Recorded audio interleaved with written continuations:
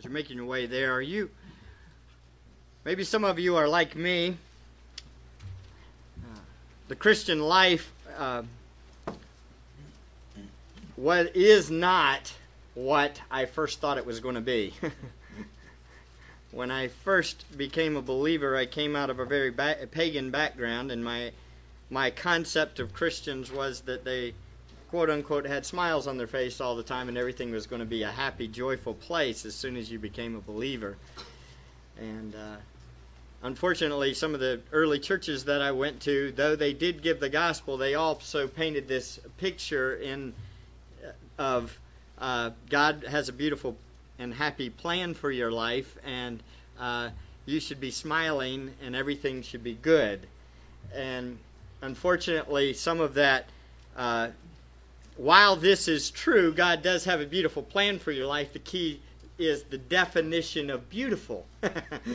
And what is that plan? As I've been studying this passage in Luke chapter 5, I've been encouraged and reminded once again that the Christian life doesn't always fit in our little box. And our thoughts of what God wants to do with us may not be what we might plan. In light of the many college students that we have with us and young people, single people, you might have plans in your mind of what you're going to do with your life, but I would strongly warn you to evaluate that based on Scripture. Man plans his steps, but God directs his way, right? And as we see in this passage today, it really is all about faithful obedience to the Lord. That's really what it's all about. When we finish, it's not going to be, boy, I have a nice car, a nice house, I have 5 kids or 2.5 kids or whatever it may be. It's not that. Matter of fact, God may have totally different plans than you think. And the best thing you can do is walk with Him and know that He is God, and that He is where your joy is found. So let's read our passage as we look today at a couple of people who walked with God. Luke chapter 1, verse 5 to 25. In the days of Herod, king of Judea, there was a priest named Zacharias of the division of Abijah. And he had a wife from the daughters of Aaron, and her name was Elizabeth. They were both righteous in the sight of God, walking blamelessly in all the commandments and requirements of the Lord, but they had no child, because Elizabeth was barren, and they were both advanced in years. Now it happened that while he was performing in his priestly service before God in the appointed order of his division, according to the custom of the priestly office, he was chosen by lot to enter the temple of the Lord and burn incense. And the whole multitude of the people were in prayer outside at the hour of the incense offering. And an angel of the Lord appeared to him, standing to the right of the altar of incense. Zacharias was troubled when he saw the angel, and fear gripped him. But the angel said to him, "Do not be afraid, Zacharias, for your petition has been heard, and your wife Elizabeth will bear you a son, and you will give him the name John. And you will have joy and gladness, and many will rejoice at his birth. For he will be great in the sight of the Lord, and he will drink no wine or liquor. And he will be filled with the Holy Spirit while yet in the mother's womb. And he will turn many of the sons of Israel back to the Lord their God. It is he who will go as a forerunner before him in the spirit and power of Elijah, to turn the hearts of the fathers back to the children, and the disobedient to the attitude of the righteous, so as to make ready a people prepared to the Lord." Zacharias said to the angel, "How will I know this for certain? For I am an old man, and my wife is advanced in years." And the angel answered and said, "I am Gabriel, who stands in the presence of God, and I have been sent to speak to you and to bring you this good news. And behold, you shall be silent and unable to speak until the day when these things take place, because you did not believe my words, which will be fulfilled in their proper time. The people who were waiting for Zacharias and were wondering at the delay in the temple, but when he came out, he was unable to speak to them, and they realized that he had seen a vision in the temple, and he kept making signs to them and remained mute. When the days of his priestly service were ended, he went back home. After these days, Elizabeth, his wife, became pregnant. She kept herself in seclusion for many months, saying, "This is the way of the Lord, or the way the Lord has dealt with me in the days when he looked with favor upon me to take away my disgrace among men." Let's pray. Father, again, thank you for your word. We pray now that you will help us to understand this passage, to understand what you did and the glory that you have shown through these events. We know that these are historical facts, that you worked in this way in the past. And Lord, you are still a sovereign and working God in lives today. We pray that you will help us to understand that you are living and active and working in our lives. Help us to trust you, to not doubt, to look to you first, and to live lives that honor you, that we may be righteous in your sight. We pray all this in the name that is above all names, Christ Jesus our Lord. Amen. All right. What we're going to do is look a little bit at the background of the passage, the background for this passage. First, we see that there's an orderly account. Remember back in verse 3, look in your passage, and this little phrase here, write it out for you in consecutive order. Last time we were in Luke, we saw that it would be better translated as an orderly account. The concept being that it's not necessarily going to flow chronologically perfect, but it's going to be logically laid out by Luke in order for us to understand things better. Luke is making main points. He's using literary devices to highlight special features. We're going to see this today. In the basic outline of our passage, we have verses 5 through 12 is the introduction of to the promise. The introduction to the promise. And then the promise is found in verses 13 through 17. And then finally, the response to the promise. Lord willing, we will cover the introduction to the promise today. But I want to kind of step back and I want to give you some details that are important to see the overall passage. One of the problems with doing narratives, and I want to kind of lay this out to you at the beginning so you understand this. We will often have large sections of Scripture to try to cover. It will be absolutely impossible for me to cover all of the large sections in one thing without just blowing you away with facts and details. So what I'm going to try to do as we go through narrative is I'm going to try to give you the large picture, and then I'm going to back up each at the beginning and go through each section. So if you're looking at our passage here, you've got the introduction, the promise, and the response. That's the big picture of our passage, okay? We're going to look at that in a little bit more detail, and then this week we're going to focus just on the introduction as most of the message. So I want you to keep the big picture in mind as we go through each of the sections. Does that make sense? That's the best way I can explain this. We'll go through it as we go. Let's look at a detailed outline first. I told you that he wrote this in a way that's orderly. He's got the introduction found in verses 5 through 12. It unfolds in 5 stages. Now this is very interesting. Some of you can't even see the screen. Lord willing, we're going to have another one very soon. So you can see. But what this unfolds in it's called chiasm. I know I'm giving you a hard word, but hang in there, okay? Chiasm. Chiasm is a literary device. Young people, this is a way that you write something so that you can make a main point, okay? He's trying to make a main point here. And he uses a way of writing in order to make a main point. What is the main point of 5 to 25? The passage actually hints at it in the way that it's written, okay? So I want you to see it as we go along. Notice in verses 5 to 7, summary fashion, we have the condition of Zacharias and Elizabeth. Then, it's in verse 8 and 9, it talks about Zechariah's priestly service. Okay? Look at it, 8 and 9, his priestly service. And then we have this praying multitude, verse 10. Now look at that verse real quick. Okay? Look at verse 10. It says, and the whole multitude of the people were in prayer outside at the hour of incense offering. Now the first time I read that verse, I thought, what in the world is that verse doing there?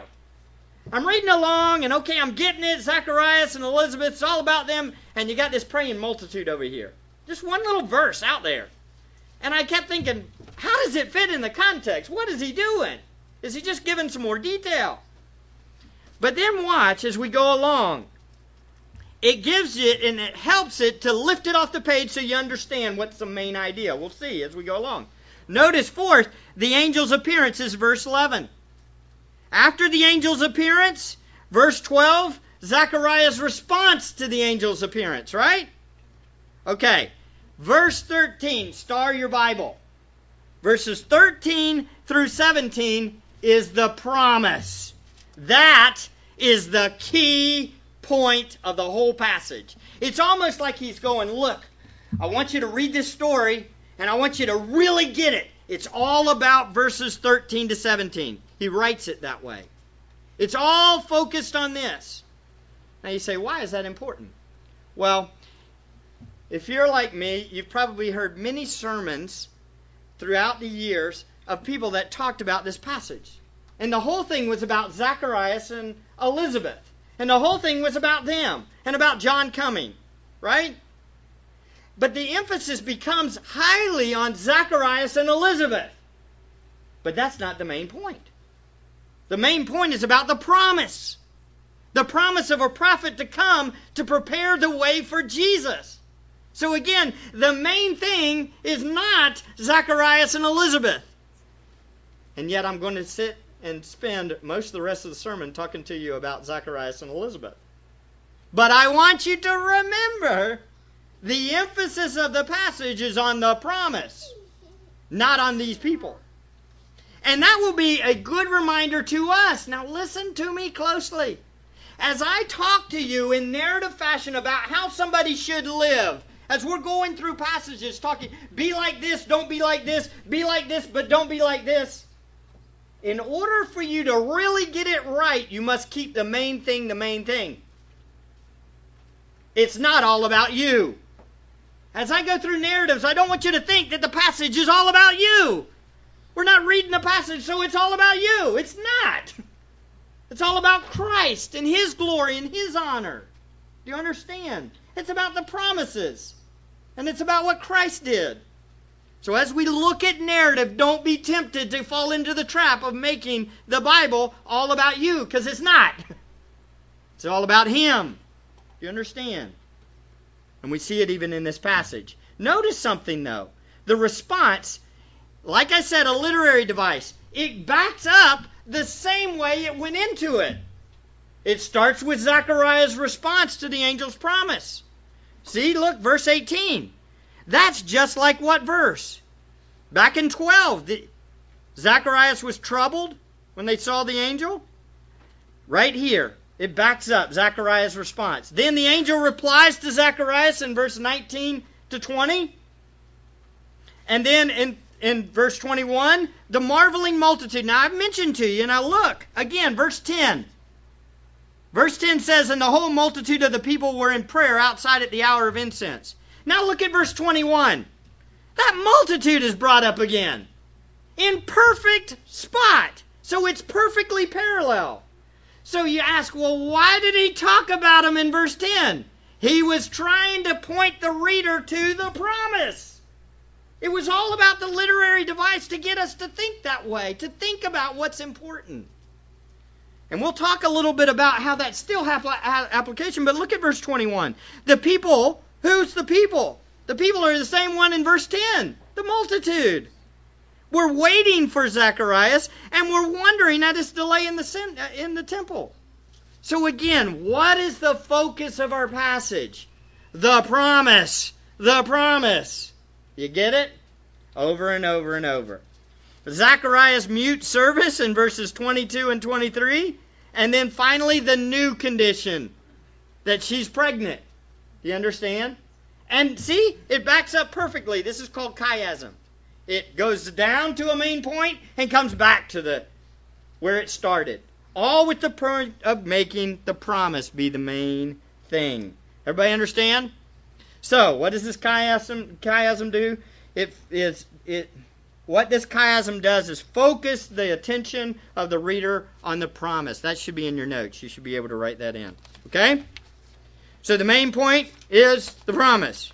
Today we're going to look at the lives, however, of the two genuine believers in the first section. The two genuine believers, so that we will be encouraged to walk faithfully with the Lord. So again, I'm going to back up and we're going to look at the introduction and we're going to look at these guys' lives, Elizabeth and Zacharias, so we can know how we should live.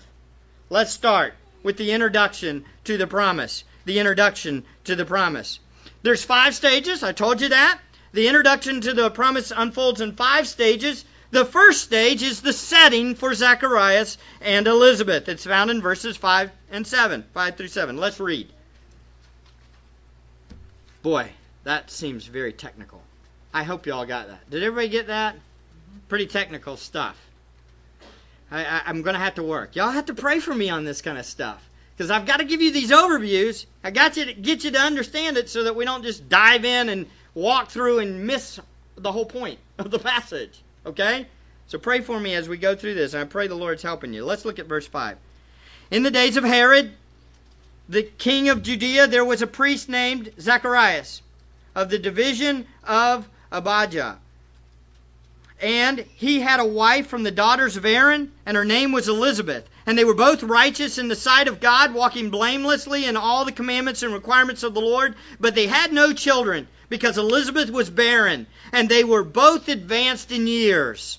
So let's look at this setting for Elizabeth and Zacharias. Notice, Zacharias and Elizabeth lived in the days of Herod, king of Judea. As we know from Matthew's account, this was a wicked king. He was the one that was overly paranoid. He was so paranoid, he was paranoid to the point that what did he do?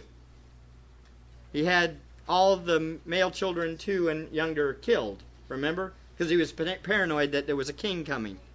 This king was a wicked, wicked individual. This paranoia showed itself also in having family members killed. Because they thought, oh, this guy, he thought that these people were trying to take his throne. So he was a wicked man. So how does this apply to us? What would be an application? They lived in a wicked world with wicked influences all the time. Just like us. Now, I want to warn you on something. We often look at our circumstances and we look at the wicked world we live in and we say, oh, we have it really bad. Oh, this is really hard to live in America right now. Folks, you read the Bible and you look at the Bible, you're going to see that people have been wicked from the beginning. Ever since Adam and Eve fell, brothers kill brothers. Right? We live in a wicked world, wicked influences, it's everywhere. You say, well, my family's especially bad. No, the world is especially bad. Zacharias and Elizabeth lived in a very wicked place with a wicked king, and he was right in their neighborhood. We have it no different than many of these people here. So how did they do it? How can they be described in verse 6 as those who were both righteous in the sight of God, walking blamelessly? The answer would be obviously grace, right? Let's look further. Zachariah and Elizabeth had priestly pedigree. They had priestly pedigree. Obviously, both of them were priests, or he was a priest and his wife came from the daughters of Aaron. And so this was a special privilege. In other words, when these two got married, everybody celebrated. This is a perfect match. This is a special match from God. That she comes from priestly lineage and he is a priest. Put these two together, what's that? Perfection. A perfect match. Perfect for what kind of children? Perfect children. Priestly-like children. Especially if you have a guy. If you have a boy, wow, this is the perfect match. Everything is beautiful. This is Ken and Barbie in Judea. Okay, this is perfect. So Zechariah was a member of a select group who served in his day. And despite this special status, all was not good for Zacharias and Elizabeth, as we will see in a little bit. But notice, however, there's also some more special news about them in verse 6. Zacharias and Elizabeth were both righteous in the sight of God. Wow, what a phrase. Look at this. Children, look at verse 6. Everybody, look at verse 6. They were both righteous in the sight of God, walking blamelessly in all the commandments and requirements of the Lord. Wow, how many of you would love that to be written about you? These people, wow, right? How many of you want to be like them? This is a huge compliment. These two were described by God's word as righteous in the sight of God. This means that they were morally righteous before God. This means in God's view, these two were righteous. What? Now, some of us might be tempted at this point to think, oh, well, this is Paul speaking through Luke. They were declared right. Well, there's not a hint here of that. Because actually the second half of the verse describes further the first half, walking blamelessly in all the commandments. So this righteous in the sight of God must mean that they literally walked righteously in the sight of God, blameless, without guilt in front of Him. Wow! How many of you can say, that describes my life? I don't know about you, but at this point I'm going, who are these people? Perfect! Wow! Pedigree's perfect. They're living in a really wicked area. They're walking righteously. Man! Amazing. Blameless. This is a high praise. They obeyed God. Now they were not perfect though, right? How do we know they weren't perfect? Well, we see it in Zacharias. We've already read about it, right? Zacharias did what? He doubted. And what did it get him? Some discipline. We'll see that next week especially. But the reality is what? They were not perfect, but they were directionally righteous. They were walking with God. They were serving Him. They were characterized by righteous obedience to God. One commentator said, these were spiritually exemplary couple. They were faithful, obedient servants of God. So the obvious application for all of us in the room is what? Would God's Word describe you that way? Think about this. This is God's Word. Would God's Word describe you this way? You are both righteous. Both you and your wife are righteous in the sight of God. You walk blamelessly in all the commandments and requirements of the Lord. Does that describe you? At this point, there should be a little bit of conviction going on, probably. Hopefully at this point you're going, oh God, I need you. I'm afraid that my life doesn't always characterize this. It doesn't look like this all the time.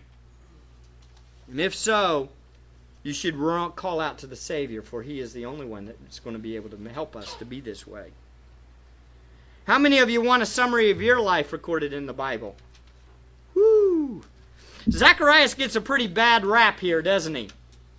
I mean, people talk often about, oh man, why didn't an angel comes to you. Come on! An angel comes to you and says you're going to have a baby, and why in the world would you doubt? Warning, warning, warning. If you are thinking that way, you are not like Zacharias. In fact, you're like the doubt of him, but you're not like the righteous one, that by direction is following him. We taught this week at in our systematic theology study on Friday with some of the fellas. We talked about how the Word of God, it's God's authoritative word, and it's given to us, right? And we talked about how if God would just come down here and talk to us and tell us to do something, we'd probably go, sure. We asked, is that real? Is that true? And I was very thankful for Jonathan's answer. Jonathan made this statement. He said, probably not. Even if Jesus was right here, we'd probably ignore him. Because we're so prone to sin. We're so prone to think of ourselves first, right? But as a direction of our life, if you're a genuine believer, you want to obey him. You want to serve him because you have a new heart. They had hearts that were regenerate. And therefore they wanted to serve and obey their Lord. They were blameless. They walked guilt-free before God. I pray that that's a description of your life too. Even if the people around you don't, that's not an excuse for you. Walk with the Lord. What if your spouse treats you bad and they're not righteous? Does that give you an excuse not to be righteous? No. No.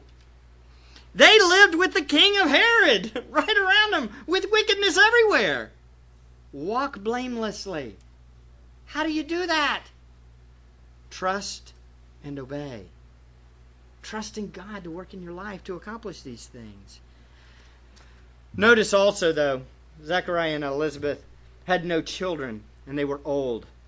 So, now this is where it gets especially tough. Things for a Jewish priest and a wife during their day. Look how Elizabeth is described in verse 25. She says at the end, after she gets pregnant, she says, very last words, to take away my disgrace among men. Ladies and gentlemen, we can't comprehend how much this was shame for them. To not have children, to be a Jewish priest and have a wife who had Aaron's lineage, blood, you were from priestly descendants, and you don't have any children. You know what that is? That is like being spit on. Everybody despised you. You were looked down upon. And the thing is all the people they ran with probably pointed it out. Very much like Job's friends, you must have done something. You must be really wicked. If you don't have children, you got all this descendants. Y'all are supposed to be Ken and Barbie. Why don't you have any kids? You must have done something wrong. You sinners.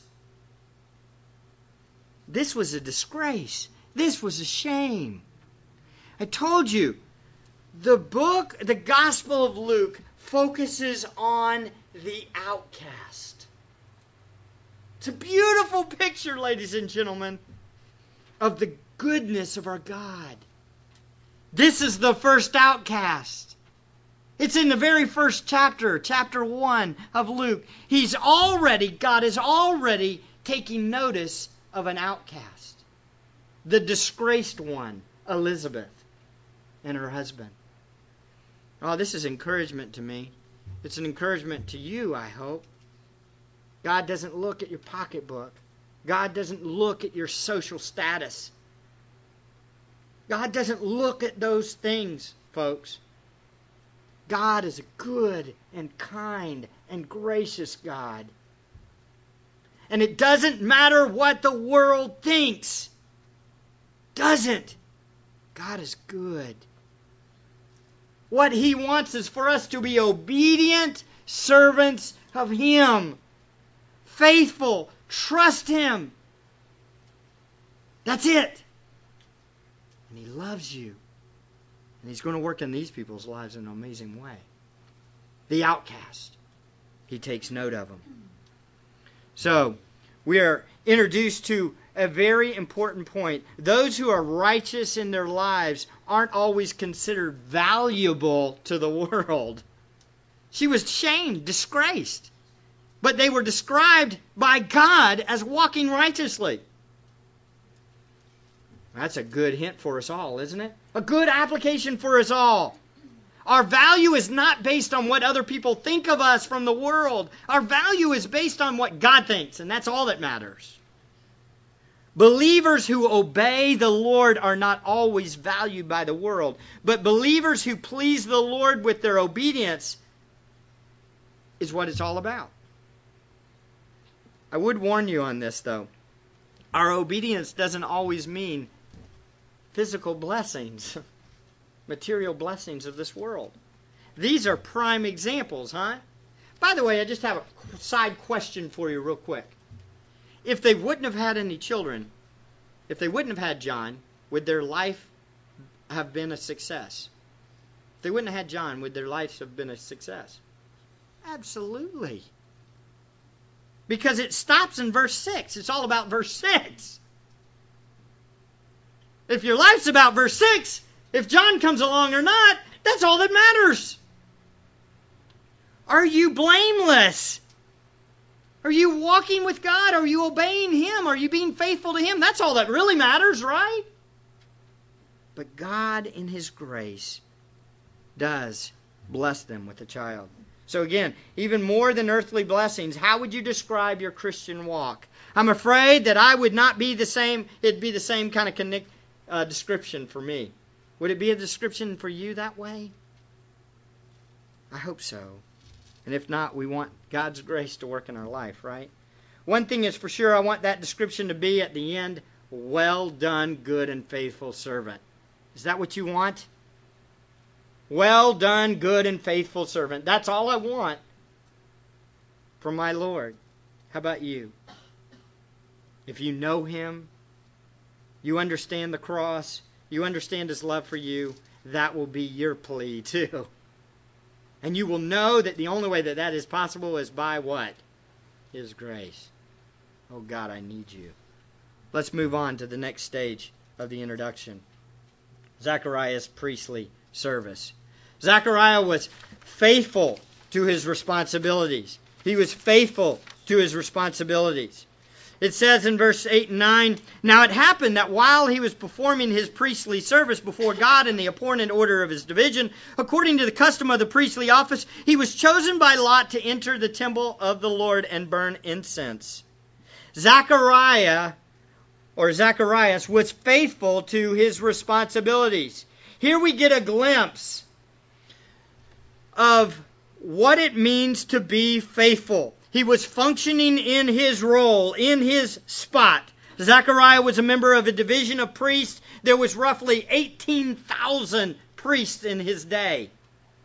The divisions were subdivided further into orders, groups called orders. And so again, we see him fulfilling his priestly duties. He would do this twice a year, for 2 weeks. His division would be called on to do a function, his division. The 18,000, and out of that division, an order would have one special job. And this one special job that he was chosen for was the highest of high position. This was the greatest privilege right here, this duty he's going to do. And it was this one thing that you looked for as a priest your whole life. I can't wait to do this.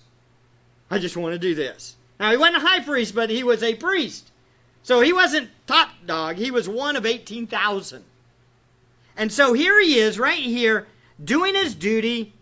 He's roughly one of 18,000. And at the right moment, Zechariah's division is called. So why does Luke give such details about the specifics? Why does he not just say Zechariah was doing his priestly duty? Why does he say, according to this spot, before God in the appointed order of his division, according to the custom of the priestly office, he was chosen by lot to enter the temple? Why is he giving all these little details? Why is he developing this so much? And the answer is because it's going to show again the glimpse of the glory of God working in his people. A nice little glimpse is seen in this little passage. See, if you understand the depths of all of this, It's going to show also the intricate details of the investigation of Luke, how we talked about last time when we were in Luke. How he's looking at all these little details to great detail. And then it sets the stage for the glimpse of the glory of God. Notice here. Let me talk a little bit about this. Let's walk through it for just a second. I want you to think about it. Here we see the level to which God is involved in the lives of his people. Let's think for a minute. 18,000 priests in Zechariah's day. 18,000. And at the moment Zechariah's division is called, at that very moment he's called to service. And then also his order's term of service is called at this right exact moment. And then he has to win a casting of lots. Now, what did that involve? Well, casting lots, for lack of a better terms, is like throwing dice. You throw dice down, and if it comes up a certain way, you win, right? And you get to serve. So what had to happen? 18,000, down to a small order, down to winning a dice roll. All so he could be in the temple at a specific time. Why? So he could get the promise. What is this? This is intricate details, folks. How sovereign is God in these details as they are unfolding? Is it not obvious that God is unfolding all this? It's screaming. The details are precision, precise. Once in a lifetime, Zacharias can have this happen too. If you're a priest, you can only do this one task one time in your life. And he's old, which means he's lost a lot of dice rolls. And at the very exact time, his wife doesn't have a child, he's old, and at the very exact time, whoom, you win! Wow. This is amazing. I get the very job, Zacharias would say, that I've been waiting for all my life to do. This one task. I've wanted to do this one task so much, and everything falls perfectly into place. How detailed is that? What has to happen? How many people have to be alive before that have to go in to not take his spot? How many dice rolls really did it have to miss for it to happen at the right time? Oh, folks, I want you to understand. Some of y'all might think, well, Mike, you beat the sovereignty drum so much. Well, it's in the passages. They're here. It's there. You can't run from it. God is in control. It's there. It's over and over and over again. Look at the end of verse 19 or 20. In the middle of the promise it says, "And behold, you shall be silent and unable to speak until the day when these things take place, because you did not believe my words, which will be fulfilled in their proper time." The details are staggering. Staggering. How involved is God in Zechariah's life? Take a second here. Back up for a second and think about this. You have a genuine believing couple who has spent most of their life serving God. This couple is advanced in age, and every time the lot fell against Zechariah, he missed out on this great privilege. On top of this, they were without a child. His wife was considered a disgrace publicly for years and years and years and years. They lived among a people who were driven by works mentality, so they were saying to him constantly, the reason why you miss out on the lot all the time and the reason why you don't have any children is because you must be doing something wrong. Because obviously God is a works-based God. The ones that have lots are the ones that God is blessing because they obey Him. That's why the disciples, when the rich young ruler, they say, and Jesus says it's harder for a rich man to get into heaven than for a camel to go through the eye of a needle. That's why they go, what? That doesn't make sense. You know why? Because the disciples were trained by their culture that the rich were the ones that what? Obeyed. God was blessing them. So everything here, all of their life is what? Set up to be what? These are the disgrace. Man, you must be doing something wrong. You lost again, Zacharias? Man, you can't win at anything. But God had a bigger plan. Why is that important? Because see what happens is, as we're reading this passage, the spotlight is going where? On them. And it's more and more these outcasts, these righteous people, we know they sure are humble, but they have got problems in their heart, obviously. Everybody's looking. And what it does is it screams the promise. Now I want you to get this and listen to me closely. All of this is not. So at the end of the story, everybody says, "Yay, way to go, Zacharias and Elizabeth, you did it. God gave you a child, way to go." It's not about that. It's really all about them to going and the whole world going, who is this John? And why John? Why not name him after yourself, Zacharias? Why John? And what is he talking about? The Lord is coming? The Lord is coming? What is this? It's all to draw attention to who ultimately? The Savior. It's all to draw attention to God.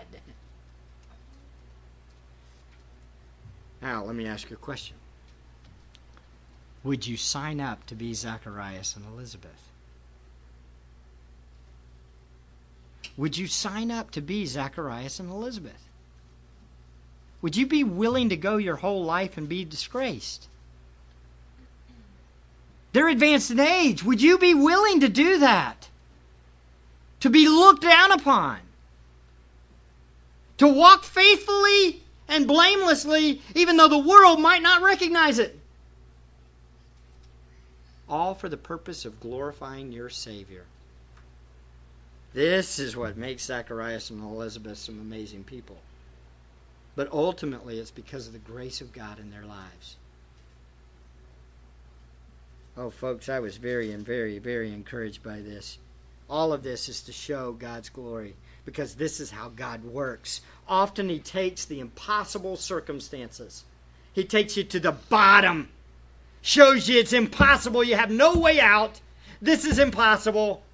So He can show His glory off in your life.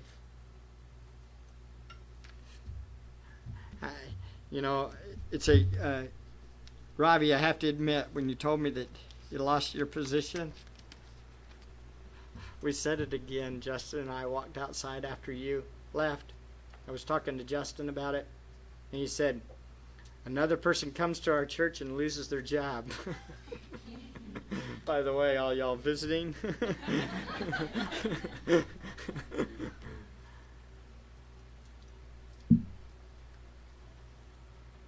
But I don't want to be at any other church than right here. Because it's the ones that are struggling and going through the battles, the ones that are going through the hardships, are the ones that are really going to depend on God. Those are the ones that are going to be considered blameless in the way they live. Because they won't be self-reliant. They won't be looking to themselves to be something special. They will be reliant upon God. That's why Zacharias and Elizabeth are amazing. They're dependent on God. Even in horrible circumstances.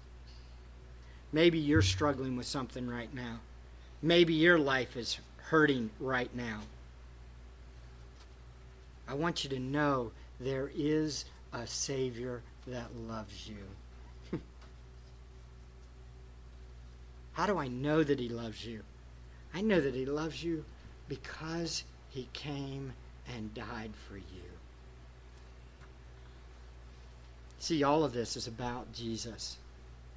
All to scream the Savior who comes and lives the perfect life, never sins, and dies in your place. Ladies and gentlemen, do you know that Savior?